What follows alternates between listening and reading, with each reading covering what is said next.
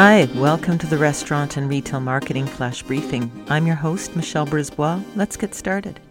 Happy Saturday. We're going to pick up on Monday with a continuation of our pestle analysis, the environmental scan, as we prepare for the fall shopping season and potential Amazon Prime dropping in October.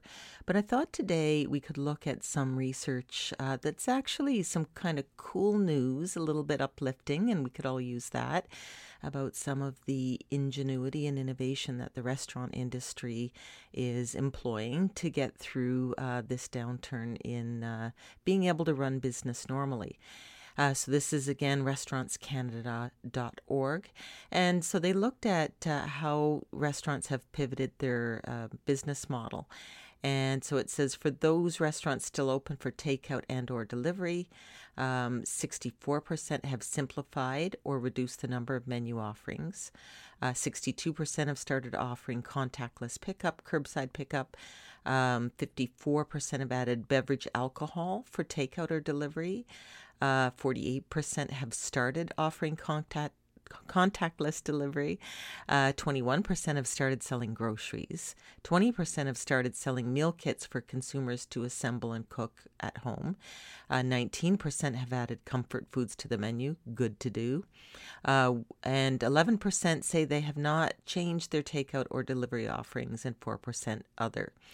And then the next section, are these recent trends temporary or is there staying power?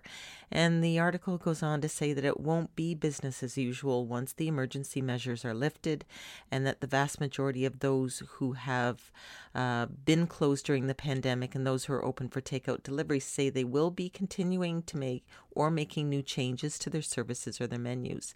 6 in 10 plan to provide or continue contactless payment. Just over half will have contactless pickup at curbside pickup, and a reduced number of menu offerings may remain over the near term. 54% say they're going to do that. Meal kits, 17% plan to continue doing them, and only 11% will continue to sell groceries. So some things to consider, because when this does evolve into a new, more open, happy phase, there will be some changes and some new competition and new business models. So take a look at that. We'll talk to you tomorrow. So come on, let's get out.